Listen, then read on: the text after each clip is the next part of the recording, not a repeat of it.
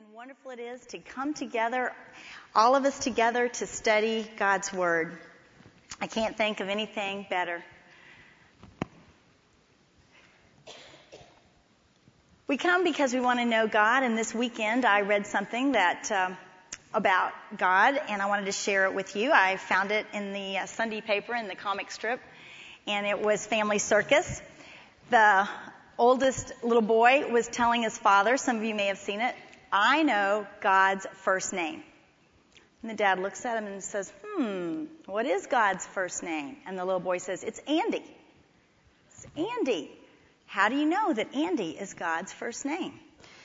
And he says, because Mom sings about it in her favorite hymn. Andy walks with me, Andy talks with me, and he tells me I am his own. I love that. When I saw it, I just laughed. I loved it because I thought it kind of rings true. You could see a little kid hearing that song and thinking that that could be possible. God's first name could be Andy. But I also loved it because it reminded me of the hymn in the garden. And I love that hymn because it reminds me of how much God knows me and loves me. How much God loves me and how much He wants me to know Him and to love Him.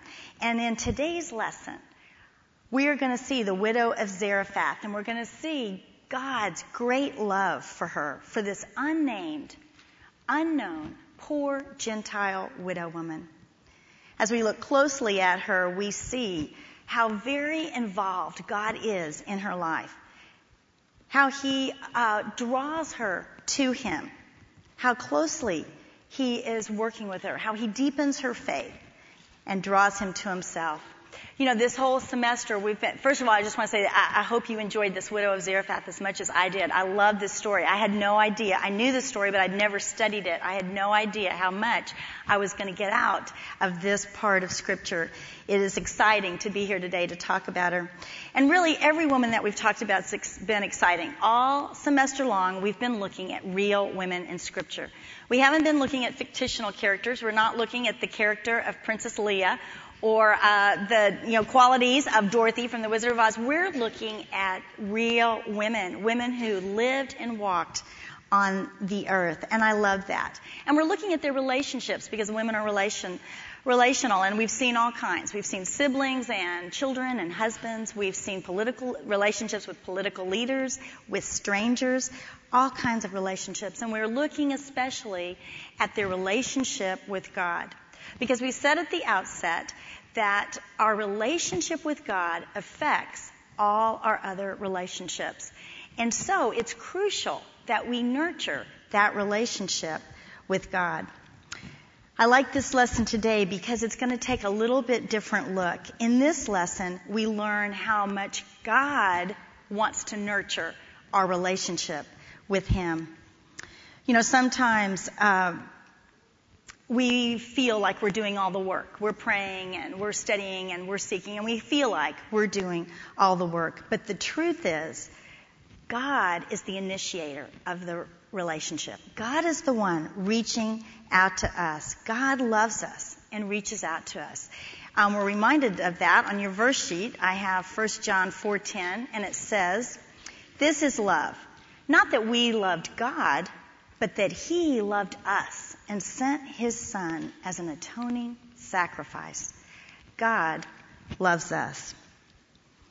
And from this lesson today, we're reminded that He uses the relationships in our lives to strengthen our faith and to deepen our relationship with Him. He uses the relationships in our life. So let's turn in our Bibles to 1 Kings 17, chapter 17, and we're going to look at this great story of the widow of Zarephath. And before we start reading, I want to take a minute to look at the background here. And on your timeline, we had passed some of those out today. I've got it up on the screen, but you may not be able to see it. If you've got yours, you might look at it. You can see that we have talked about the women in the order that they appear in Scripture until last week. And we switched the Shunammite woman with the widow of Zarephath. Some of you might have caught on to that. The Shunammite woman's story takes place about 2 decades after the widow of Zarephath. But they're pretty close in the same period of history. As we look at these women, we've looked at God's story. We've looked at his story, which is history, and we've seen how it's unfolded in the Old Testament. 2 weeks ago, Lynn Kitchens talked to us about Abigail and King David, and she talked about how the Israelite people had called out for a king. Before that, they had been ruled by judges with God over them. It was a theocracy. But they looked around, they saw the neighboring countries had kings, and they called out and said, God, we want a king. So God had Samuel anoint first King Saul. And then he had Samuel anoint David to be king of Israel. And David would be the great king of Israel. And she showed us the verses where it said that from his line would come someday a king that would reign forever on the throne. He would be the everlasting, eternal king. And we know that that's a reference to Jesus Christ. Jesus was from the line of David. David was from the tribe of Judah. And Jerusalem is the city, the important city in Judah. It was in Jerusalem where David reigned. That's where his palace was. And when he died and his son Solomon reigned as king over Israel, he built a beautiful temple to the Lord God. But after Solomon died, his son Rehoboam comes to the throne, and there's some trouble in Israel. There's some dissension, and so Jeroboam leads a revolt, and the kingdom splits in two. And we now have the northern kingdom made up of 10 tribes. Jeroboam becomes the king, and they keep the name Israel. It's the northern kingdom. And we have the southern kingdom, where Rehoboam will continue to reign, and he stays in Jerusalem, and that southern kingdom is known as Judah. Now, what you want to remember is that there were no good kings in Israel, in the northern kingdom. There were no kings that followed after God. There were some good kings in Judah, not many, but a few, and a couple years ago we studied the good kings of Judah in Women in the Word. But there are no good kings in Israel. They all do evil in the sight of the Lord. Our story today takes place in the northern kingdom in Israel. And Ahab is the king of Israel at that time. And if you read about Ahab, you saw that he was the most evil of all of the northern kings. That he was really bad to the bone, as they say. So let's look in 1 Kings 16 and just see what the word tells us about King Ahab. In the 38th year of Asa, king of Judah, Ahab, son of Omri, became king of Israel, and he reigned in Samaria over Israel 22 years. They made kind of the place of that was equal to Jerusalem. They made that Samaria. That's where the northern kingdom would rule, and they actually Jeroboam tried to set up an altar to God in Samaria. That's where they would rule. And so this is where Ahab is. Ahab, son of Omri, did more evil in the eyes of the Lord than any of those before him. He not only considered it trivial to commit the sins of Jeroboam, but he also married Jezebel, daughter of Ethbaal, king of the Sidonians, and began to serve Baal and worship him. He set up an altar for Baal in the temple of Baal that he built in Samaria. Ahab also made an Asherah pole and did more to provoke the Lord, the God of Israel, to anger than did all the kings of Israel before him. So we see that Ahab is setting up an altar. He's setting up places to worship Baal, who is really a false god of the people from the neighboring countries. He's totally turned away from God. He is about as far away from God as he can get.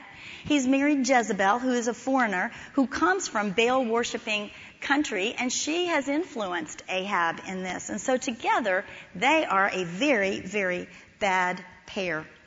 So God raises up the great prophet Elijah. He raises him up to go and to speak his words to Ahab. Now, the period of kings, which lasts about 400 years, there are many prophets during this time. The prophets are God's mouthpiece. They foretell the future. But oftentimes, their primary job is to remind the king and the people in general that they should turn back to God, remember God, obey and trust God. The prophets remind the people of the judgment that will come if they continue in their disobedience. And they also give wonderful words of encouragement and exhortation to those who trust in God. So Elijah, the great prophet of God, comes to Ahab, and we read what he says in chapter 17. Let's start in verse 1. Now Elijah the Tishbite from Tishbe in Gilead said to Ahab, "As the Lord, the God of Israel, lives, whom I serve," that's kind of in direct contrast to Ahab, who's now serving Baal, the ungod, "there will be neither dew nor rain in the next few years except at my word." Now in Deuteronomy 11:14, we see that rain is going to be a symbol of blessing from God. It signifies blessing from God. In other places in Scripture, we see that as well. So this is God withholding his blessing from evil King Ahab. Then the word of the Lord came to Elijah, "Leave here, turn eastward, and hide in the Kerith ravine east of the Jordan. You will drink from the brook, and I have ordered the ravens to feed you there." So he did what the Lord had told him. He went to the Kerith ravine east of the Jordan and stayed there. The ravens brought him bread and meat in the morning, and bread and meat in the evening, and he drank from the brook. Now God is telling Elijah to go hide. He's trying to protect him because Jezebel and Ahab are going to be really, really upset when things begin to dry out. And so he has gone east of the Jordan. Now, I didn't put a map on there, but you remember that at the top we have the Sea of Galilee with the curvy Jordan River with the Dead Sea down at the bottom. And he's just east of the Jordan in this valley of Kerith. And there he stays for some time. Verse 7 tells us that sometime later the brook dried up because there had been no rain in the land. Now we know that the drought lasts 3.5 years, and it kind of ends, if you want to read about it, it's amazing, in chapter 18 with the big standoff between Elijah and the prophets of Baal at Mount Carmel, and you all may remember that great story. So the drought lasts 3.5 years, and we don't know how long Elijah was at this brook, but it could have been 1.5 years, maybe 2 years into this drought. He is there at this brook, and then it dries up. And then in verse 8 we read, "The word of the Lord came to him, and he says, 'Go at once to Zarephath of Sidon and stay there. I have commanded a widow in the place to supply you with food.' So he went to Zarephath." He goes to Zarephath. Now, Zarephath is 90 miles north and to the west on the Mediterranean Sea. And it's in the country of Phoenicia. It's not in Israel. And it's near the territory, it's in the territory of Sidon. And does that ring a bell? That is Jezebel's hometown. So we are in the thick of Baal worshiping territory in a foreign country, not Israel. And this is where God directs Elijah to go. And he tells him to go to a widow, that he would provide for him through a widow. Now, what do we know about widows? We know that they're usually poor, and we know that they usually need someone to provide for them, not the other way around. And we also know from the scriptures that we read this week that God has a heart for the widow. So just as an aside, do you know any widows? And if you do, then pray and ask God, how would you have me minister to the widows that I know in my life? What would you have me to do for the widows that I know? Enough of the aside, back to our story. God is sending Elijah to find provision from this widow. Does that seem strange to you? Did anybody seem that seems strange? You know, maybe not, because he's just been fed by ravens, and so maybe this is a step up. We see here, and this whole story is really, this whole chapter, these chapters in 1 Kings, they are about Elijah and Elijah's faith growing. This is how God is teaching Elijah. And along the way, God will take the time, that this time with Elijah, he will take that and also use it to take the small faith of this nameless widow woman and to grow her faith and deepen it into something great. So let's read verse 10 and see what happens. So he went to Zarephath, and when he came to the town gate, a widow was there gathering sticks. He called to her and asked, "Would you bring me a little water in a jar so I may have a drink?" As she was going to get it, he called, "And bring me, please, a piece of bread."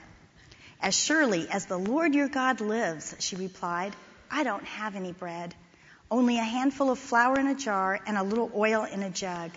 I am gathering a few sticks to take home and make a meal for myself and my son, that we may eat it and die." So we see Elijah finding this widow gathering sticks. And can you picture this? A poor Gentile woman. Her husband has died, and she's out gathering sticks because the ground is bone dry. She can't grow a thing. It's probably a year and a half, like we said, or 2 years into the drought. She cannot grow anything. All her food is gone. All she has left is a little flour in a jar and a little bit of oil in a jug. So she's going to get some sticks, build a fire, and make this last cake of bread for herself and her son before they die. But she does go to get Elijah water. I think that this tells us that she is a very hospitable and kind and generous woman, because she probably doesn't have a lot of water either. They're in a drought. But she goes to him to get him water, and then he asks for bread. And that's when she turns to him and tells him her bad news. "I don't have any food. I just have this little bit of flour and this little bit of oil." But before she says this, she addresses Elijah by saying, "As surely as your God lives."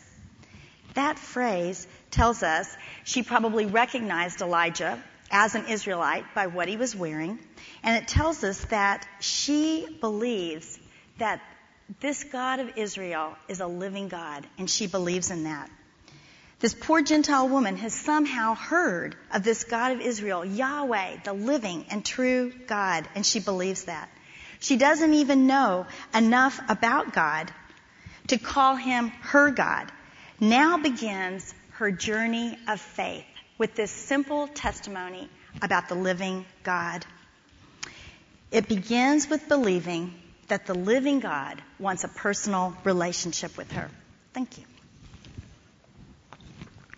And that's where our journey of faith begins as well. We're all on a journey of faith.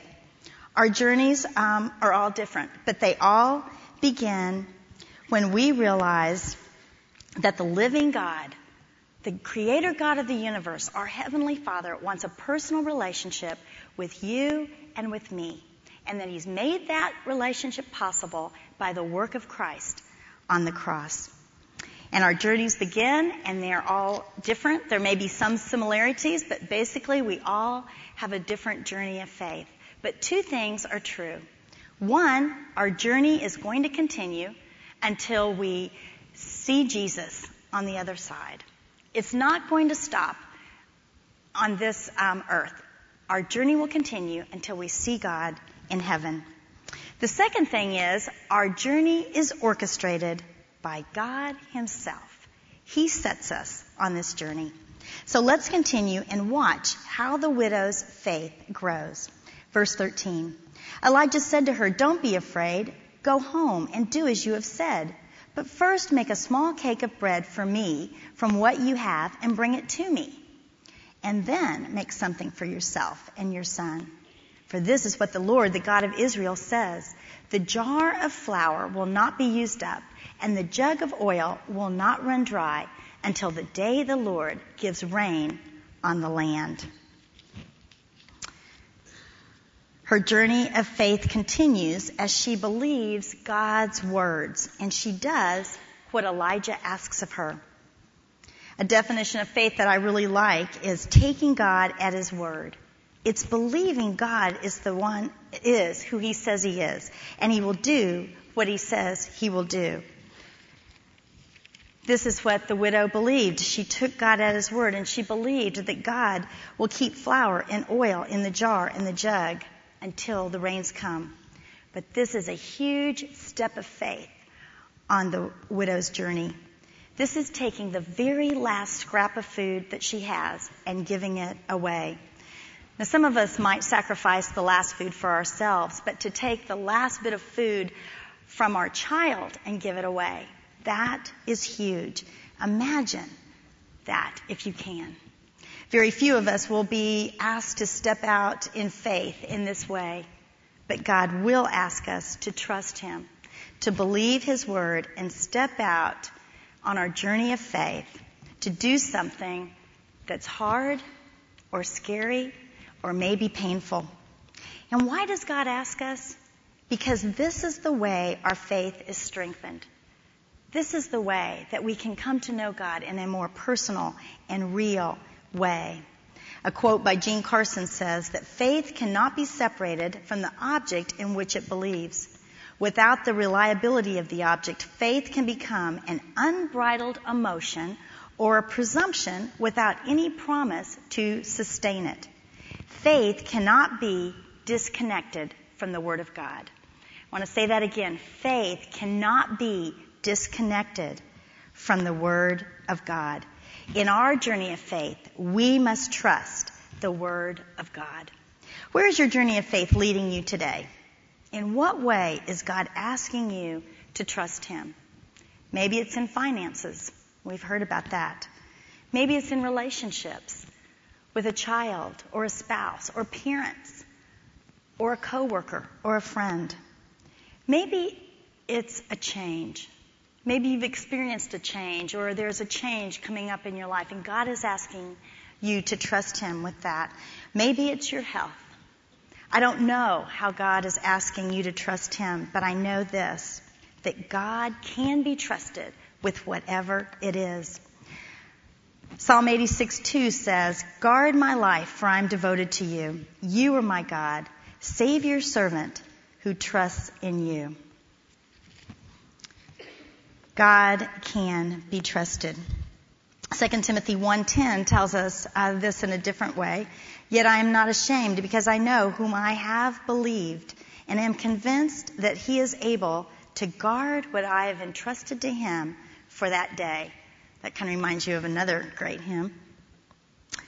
God can be trusted. Let's read on and see what happens. Verse 15. "So she went away, and she did as Elijah had told her. So there was food every day for Elijah and for the woman and her family. For the jar of flour was not used up, and the jug of oil did not run dry, in keeping with the word of the Lord spoken by Elijah." So the widow gives Elijah this last cake of bread that she fixes, and she goes back, and there is more flour in the jar and more oil in the jug. Now, I don't think the jar was filled to running over with flour. I think there was just enough flour and just enough oil to make another cake of bread for herself and her son. And then that night, the same thing. She looked in, and there was just enough flour and just enough oil to make another meal of bread for Elijah and herself and her son. And then she woke up in the morning, and once again, just enough flour, just enough oil to make a meal for breakfast. And it continued on that night, and the next day, and the next day, and the next day. And she, every day, had to trust God to provide for them, to keep His promise of oil and flour. And she sees God's miraculous provision every day. God's miraculous provision in the oil and the flour. In our journey of faith, we can stand on the promises of God as well. When I think of standing on the promises of God, I'm reminded of George Mueller. I hope you all have read his autobiography. If not, it's a great book of faith. He was a German Christian. He lived in the beginning of the 1800s, and he had a great faith. Early on, he came to England to preach to a congregation, small congregation, and he decided that he was going to only ask God for provision. He wasn't going to ask the people. So he began to pray. And God would lead him to open he married, and he and his wife would pray together for provision. And God led him to start a school and then an orphanage for some boys in Bristol, England. And every day, he still did not ask for provision. He would only pray and ask God to provide for him. And I want to read just one excerpt. These are excerpts from his diary, and it's day after day, the same thing. They don't have anything, they pray, and God sends it to them in a miraculous way. This is December 16th. Nothing has come in. At 6 o'clock this evening, our need was very great in the orphan houses and the day schools. By this time, they have several orphan houses. He ministered to more than 1,000 boys before his death. I prayed with 2 of the laborers. We needed some money to come in before 8 o'clock tomorrow morning so that we could buy milk for breakfast. Our hearts were at peace, and we felt assured that our Father would supply our need. We had scarcely risen from our knees when I received a letter containing a sovereign for the orphans. About 5 minutes later, a brother promised to give me 50 pounds next week. A quarter of an hour after that, a brother gave me another sovereign, which a sister in the Lord had left for the orphans. How sweet and precious it is to see the willingness of the Lord to answer the prayers of his needy children. And he says about God's provision in this way, because a lot of people said, don't you get tired of this year after year? And he says, God's timing is always perfect. Why did this money not come a few days sooner or later? Because the Lord wanted to help us by it, and he influenced the donor just then, not sooner or later, to send it. Surely, all who know the Lord must see his hand in this work. George Mueller stood on God's promise. Philippians 4:19 says, But my God shall supply all your need according to his riches and glory by Christ Jesus. He felt that this would not only increase his faith, but also others would come to understand that God answers prayer. We too can stand on the promises of God. Look for them in Scripture and see how God is keeping them in your life. This week I talked to a couple of widows, and I asked them, how has God provided for you in an amazing way after your husband died? And the first one told me, she was very young when her husband died, and she said right off the bat it was protection. That she was afraid that her car would break down and that without her husband there would be nobody to come and bail her out and to help her with this car. So she prayed to God about that. And sure enough, her car breaks down.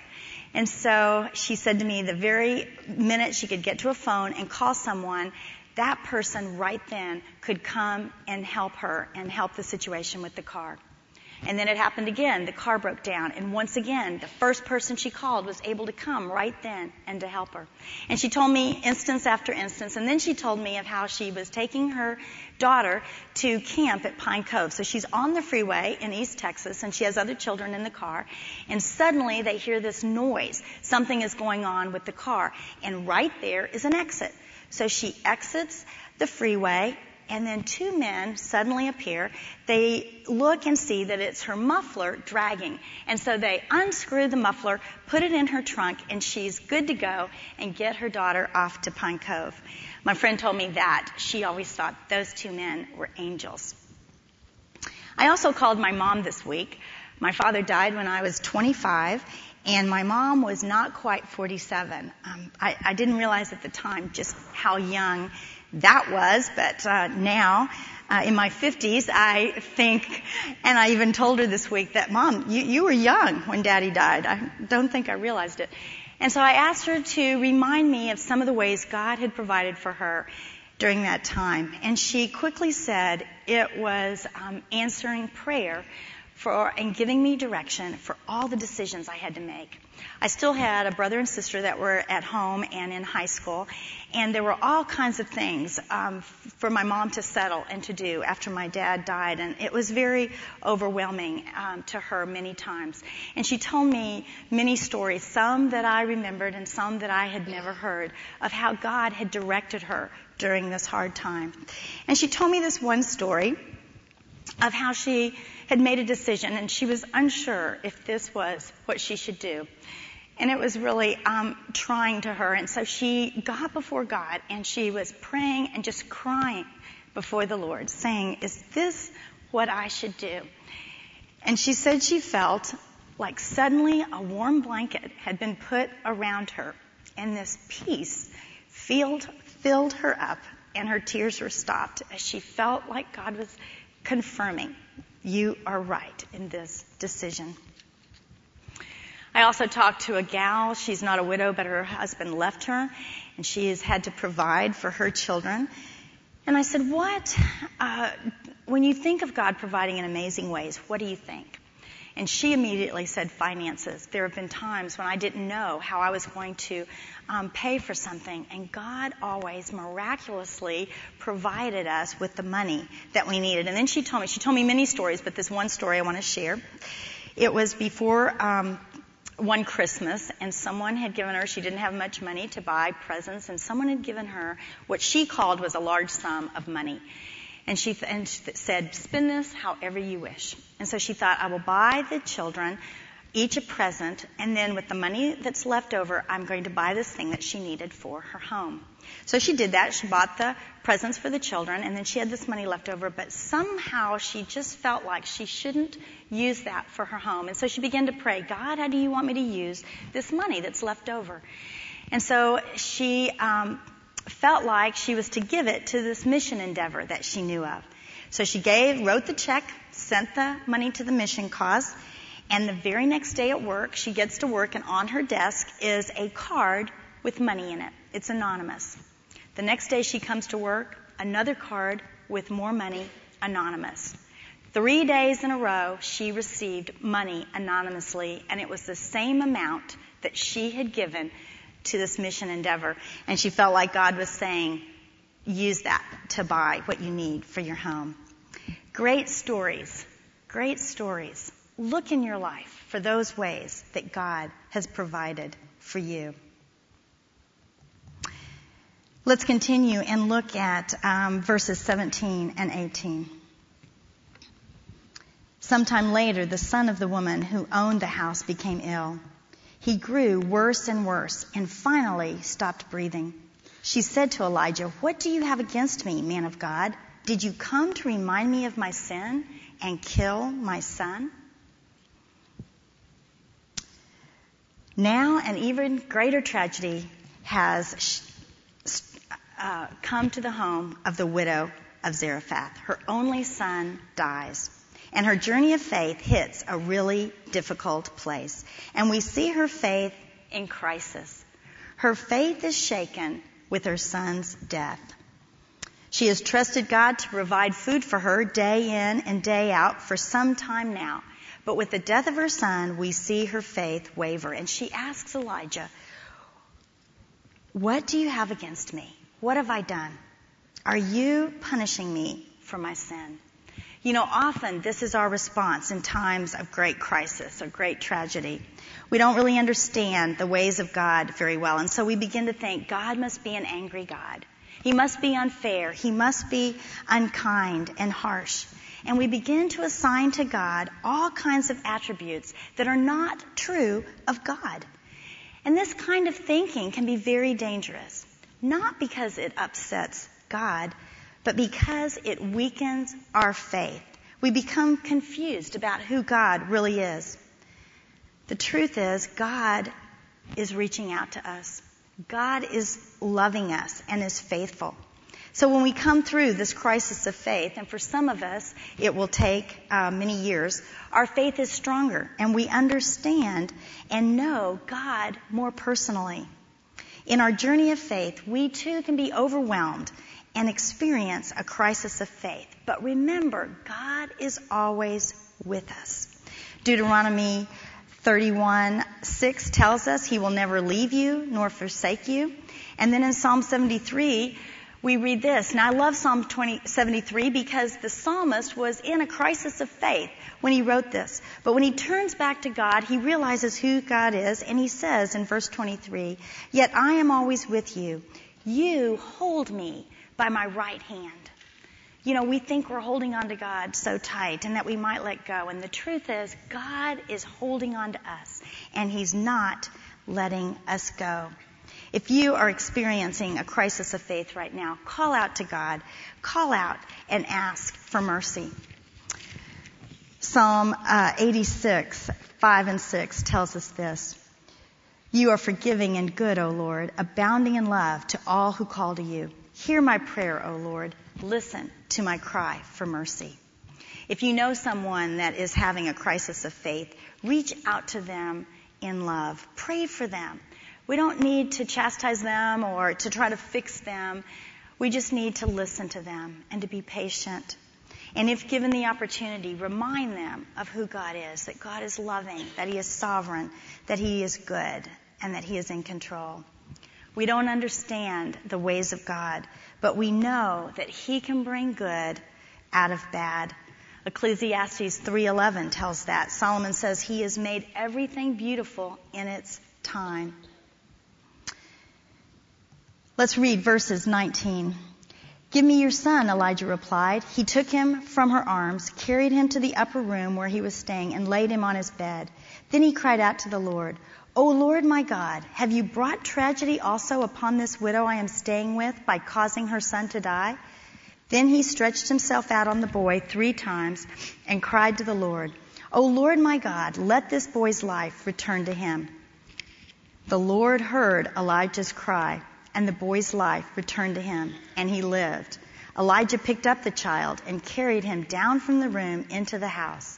He gave him to his mother and said, "Look, your son is alive." There's so much that we can learn from these few verses. We see that Elijah's faith in God is continuing to grow and to develop through this relationship with the widow. Elijah's journey of faith is continuing through this relationship just as God is using Elijah in her life. And we learned some things about prayer from Elijah's example. And I would have loved to have been in your small groups to hear. I learned some things myself in the leaders' small group meeting. But 3 things jumped out to me. First, Elijah is honest. He honestly calls out to God that he doesn't understand all this. He calls out in compassion for the widow. Secondly, he calls out to God because he believes that God will answer. Psalm 86:7 says, "In the day of my trouble I will call to you, for you will answer me." Elijah believes that God will answer him. And then the third thing I learn about prayer is that Elijah is persistent. 3 times he stretches himself out on the boy. 3 times he says, "O Lord my God, let this boy's life return to him." "O Lord my God, let this boy's life return to him." 3 times he calls out to God. Elijah seems desperate for the boy to come back to life. And as I looked at that, I wondered about that over the last couple of weeks. Why was Elijah so desperate for this boy to come back to life? One, I think he had compassion on the widow. But I also think that he cared about the faith of this widow. I think he wanted her faith to be strengthened and deepened as she walked along her journey of faith. I heard a story of some young men who were desperate for their friend's faith. These young men went to college together, and they were very good friends. And as they graduated, they went on their separate ways to live in different towns and even some different states. But they kept in touch with one another. And one day they heard that their one friend was having a crisis of faith. He was wanting to divorce his wife, and he had turned away from God and really felt like his faith was not very important to him anymore. So his friends began to talk to one another, and they decided to come together in one town and to pray for their friend. And they did that, and then they decided that they would get in a car and that they would just drive to see their friend who was 2 states away. So they left and they drove through the night, stopping every hour to pray for their friend and his faith. And when they got there, they found their friend, and he was very excited to see him. He was very touched that they had made this journey, and he listened to them into the night.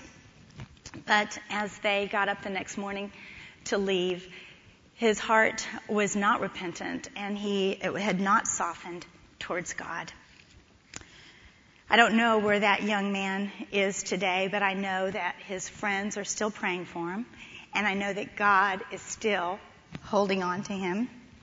And when I heard the story of this young man, it caused me to cry for him. And then also I thought about how often am I that desperate for my friend's faith when it's in crisis?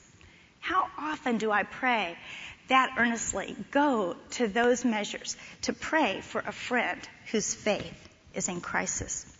Elijah was desperate for the widow's faith.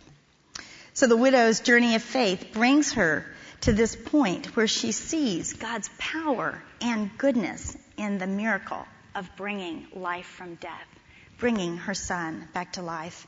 In our journey, we too see God bring life from death. Vicki talked last week about God being in the miracle business. And we know that as believers that we have experienced this death to life in our journey of faith. And we need to acknowledge and to recognize our personal restoration from death to life. Before our salvation, we were dead in our sins, but believing in Jesus changes that status to eternal life in Christ. Romans 6:23 says, "For the wages of sin is death, but the gift of God is eternal life." "Look, your son is alive," Elijah says to the widow. And she is the first person in the Bible to hear those words, because this is the first instance that we read of where someone that is dead comes back to life. Now, we studied the Shunammite woman's son last week, but we said that story is not going to take place for about another 20 years. So this is the first time that it happens. And we see her response in verse 24. Then the woman said to Elijah, "Now I know that you are a man of God, and that the word of the Lord from your mouth is the truth." The word of the Lord is the truth. She truly understands the power and the goodness and who God is, the power of the one true and living God. And this is a statement of praise. Through her relationship with Elijah, God has revealed himself to the widow of Zarephath. Now, she has gone through some great trials to get to this place, to have her faith strengthened. And we read in 1 Peter 1, 6 and 7, why this is important, why these trials are important in our life. "In this you greatly rejoice, though now for a little while you may have had to suffer grief in all kinds of trials. These have come so that your faith, which is greater worth than gold, may be proved genuine and may result in praise and glory and honor when Jesus Christ is revealed." Our faith is tried and tested so that it becomes stronger, so that it becomes more and more real, and our relationship with God is deepened. I love it that God revealed himself to the widow of Zarephath through her faith. Edith Dean says that Elijah helped her to understand that God is known only as he reveals himself, and that faith is the key to his revelation. You know, for so many years I thought that I wanted to know God better so that my faith would be stronger. But the truth is, it's our faith that is the key to knowing God. So ladies, where are you today in your journey of faith? Wherever you are, look for God's sovereign power and goodness in your life. And remember that God is reaching out to you, and that God uses the relationships in your life to strengthen your faith and to deepen your relationship with him. Let's pray. Gracious Heavenly Father, you are an awesome, mighty, true, and living God, and we worship you and we praise you. Father, you love each of us so much we can't even fathom. And from this story of the widow of Zarephath, how you cared for her, we learn a little bit more about how much you love each of us.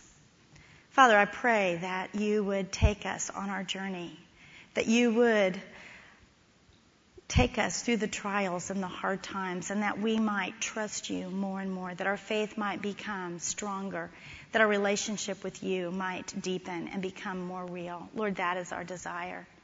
I pray, Father, that you would bless each woman in this room. Father, that your love and your goodness would be poured down upon them. And I ask this in the precious name of Jesus.